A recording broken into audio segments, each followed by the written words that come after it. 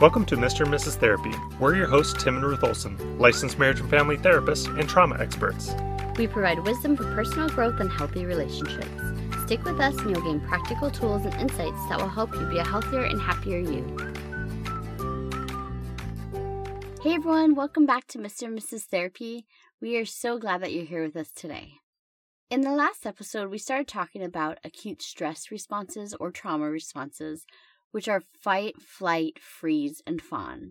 And most people are very familiar with fight or flight, but freeze and especially fawn are less known.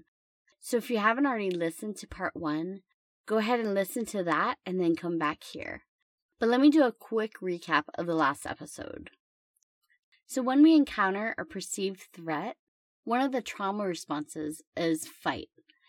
And this is where we're trying to confront the threat. And that could look like angry outbursts, being aggressive, controlling, impulsive, having explosive behavior or bullying. The next one is flight, and that's where we run away from the perceived threat. And that's where we experience anxiety and panic, overthinking, maybe some perfectionistic tendencies, and you'll avoid things. And then there's freeze. And this is where you shut down to block out the threat, to minimize any further damage that can be done by that threat. And how this shows up is depression, dissociation, indecisiveness, feeling numb, spacing out, isolating. And the final one is fawn. And this is where we please and appease the threat. And so oftentimes people don't fit necessarily into the fight or flight or freeze, but this fawn response gives a little more understanding to another possibility of how people can respond. And this is where they have more people-pleasing tendencies, codependency, lack of boundaries, lack of identity. They avoid conflict, and they feel like they can't say no. So that was a very brief explanation of the 4 types of trauma responses. But like I said, go back and listen to episode 1. And then today we're going to talk about 6 tools to better manage your stress response or trauma responses. So let's jump into today's episode.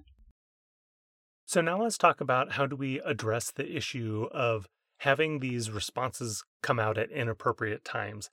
One of the things to understand is that if we have a training protocol that we go through, we can help train our brain not to be reactive, but to be responsive to these types of situations. If you've ever been a first responder or you know any first responders, when it comes to these crisis-type situations that they're oftentimes thrust into, they go through continual training over and over and over again about how to respond to these types of situations so that if the situation ever does come up, that it's pounded into your brain. So when you have that acute stress response, even though that initially flares up, that training has been hammered into your brain so well that you can still call that up in that moment and start to enact that. So one of the things that I've experienced is that for a number of years I was a lifeguard. And we went through training before we first started lifeguarding, and every year we had to re-up our certifications on how to do CPR, on if there's a spinal injury, on how to rescue somebody with a spinal injury. If someone's drowning, what do you do when they're drowning? And even though it's been somewhere in the nature of 15 years, even just me saying these things right now, the behavioral responses that I should have in those situations start flying through my mind. So all the different aspects of CPR, when somebody has a neck injury, here's how you handle that. And my mind is even flashing back to and recalling the training that I went through and remembering going through those steps. Now, even though if I did find myself in that situation, I would still have that acute stress response happen immediately. Very quickly, that training would start to take place. I remember the first time when I was working at a pool and one of the lifeguards had to jump in for a save. And in that moment, the person was up on the tower, I was on the deck, and our procedure was if somebody had to go in from the tower, the person from the deck would have to go and cover the tower, and the person in the office would come and cover the deck. And to make sure that if anybody decided to simultaneously start drowning, that all the bases would be covered. Now, remember in that moment when our emergency protocol went into action, somebody blew their whistle, they jumped in, and immediately I started to take steps in the wrong direction because I wanted to run towards the person that was drowning. But then I got one step away before the training kicked in, and then all of a sudden I went back to where I was supposed to go cover that tower to make sure if anybody else was drowning, I could help. Now, that was the very first time I'd ever come into contact with that. But if I had come into contact with that 3, 4, 5, 6, 7, 8, 9 times after that, then it would be much more automatic after that. Training yourself on how to deal with these situations is very important towards not just being reactive to it, but being responsive to it, taking the correct and more healthy course of actions. The first step is to gain awareness of when you're engaging in them. Because having the awareness of what our knee-jerk reaction is will help us know how to change and how to respond in a healthier way. And so as you were listening to the 4 different types, think about which one really resonated with you. And maybe even think about the last situation where you felt like there was a perceived threat. And like we said, this doesn't always have to be a physical threat. So maybe it was somebody talking bad about you, or an emotional threat where someone was treating you in a certain way. What was your response to them? Did you confront them? Did you run away from the conflict and not engage? Did you freeze and separate yourself from the situation emotionally? Or in a sense, play dead? Or did you fawn and appease the threat and try to be that peacemaker even at the expense of yourself? And that's another thing I wanted to add to the fawn response, is that a lot of times you can serve and love people, but at this point, it's at the detriment of yourself. You're responding out of fear to other people, and where you're trying to keep the person as happy as possible, even at your own expense. So what is your typical response? What is your normal response that happens when you're faced to a perceived threat? So that first step is awareness. The next step is cognitive behavioral therapy. Now, if you're having a hard time becoming aware of what are your responses, then cognitive behavioral therapy can help you dig in and help identify what those responses are, and then take you on a path on coming up with a solution on how you want to solve that problem. So a good example of this would be the pause technique. This is something we talked about in a previous episode, where when you're getting upset, when you're feeling that acute stress response coming on, you're going to need to take about a 5 to 30-minute break. And in that 5 and 30-minute break, what's going to happen is your brain is going to switch from your amygdala operating to your prefrontal cortex operating. And so that cognitive behavioral therapy helps you identify what the problem is you're encountering, and then helps give you the solution, and then you have to go home and then enact that.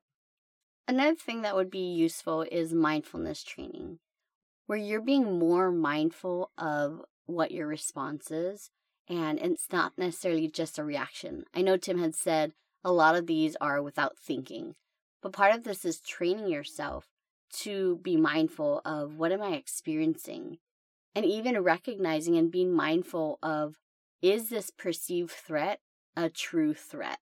Because so often, because of our trauma, we're responding to things that are a perceived threat to us, but in reality, they're not a threat anymore. You're maybe in a safe space, but you are responding to this consistent threat and fear of danger that you've had in the past. And so just being mindful of what you're experiencing. And some of this has to be done after the fact. So taking a minute after you've already reacted to think, okay, let's look at the situation and let's think about what is reality, what is true, and begin to train your mind to be mindful of what were you experiencing in that moment that caused you to react in that way. Because we really do want you to respond to things in a healthy manner rather than reacting to things. I think one of the things about our acute stress response is that it's just the baseline protection form. But I do think training is much more effective at actually keeping you safe. But in absence of any kind of training, that acute stress response is still very helpful. We don't want to rely on that acute stress response. We want to have training on how do we deal with these situations in more healthy ways, whether it is a real physical threat or whether it's just an emotional threat.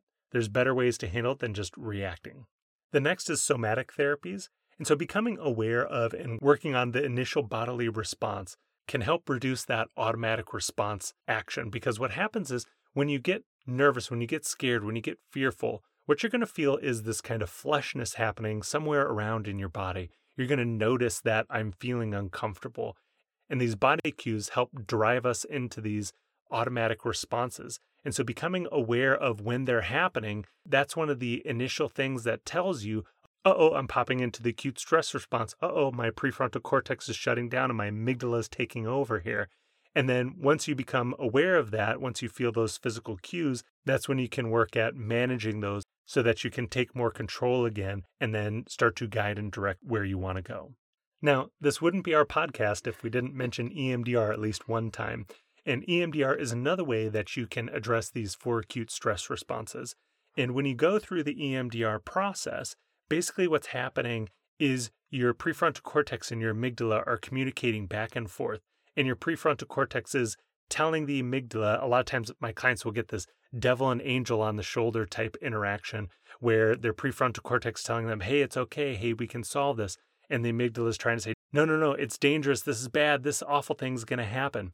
And then eventually that prefrontal cortex is able to convince the amygdala, hey, you don't have to worry, I got this, I know the solution to this problem.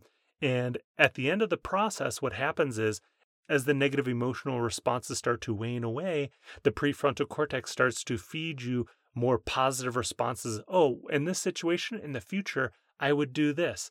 And so it's almost this in vivo process that your brain goes through where it presents this negative situation, but then it discovers what a good solution would be to it. And so then when those situations do come up, they produce very little anxiety or not any anxiety at all because your brain has already worked through that and come up with a solution that it can go about enacting when that problem comes up.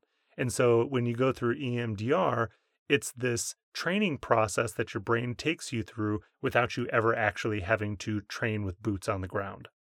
And the last thing that we want to talk about is self-care practices. Regular physical activity, good sleep hygiene, a healthy diet, all of that contributes to a better overall mood and decreased anxiety, which that in turn can then influence how intensely we experience the trauma responses and how quickly we can calm down from them once we do experience some kind of perceived threat. And you can just look at your own life.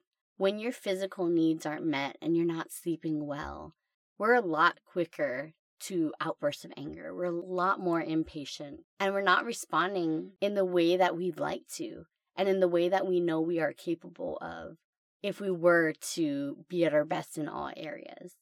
Those baser animal instincts start to kind of come out in order to protect you. And so you're going to become much more reactionary when you haven't been meeting those baseline bodily needs that you have. All right, you guys, we hope that this episode has been helpful to you and that you were able to learn more about the different stress responses and were able to identify which one you respond to, which one you relate to the most, as well as figure out how do we fix this? How do we begin to respond in a healthier manner? We hope you guys have a great day, and remember, your mind is a powerful thing. Thank you so much for tuning into this episode of Mr. and Mrs. Therapy. If you enjoyed this podcast or found it helpful, we'd love for you to take some time and leave us a review on Apple Podcast. If you have a question or a topic you'd like discussed in future episodes, visit our Facebook group, Mr. and Mrs. Therapy Podcast, and let us know. Disclaimer: although we are mental health providers, this podcast is for informational purposes only and is not intended to provide diagnosis or treatment. Please seek professional help if you're struggling with persistent mental health issues, chronic marital issues, or call the National Suicide Hotline at 988 if you are contemplating suicide.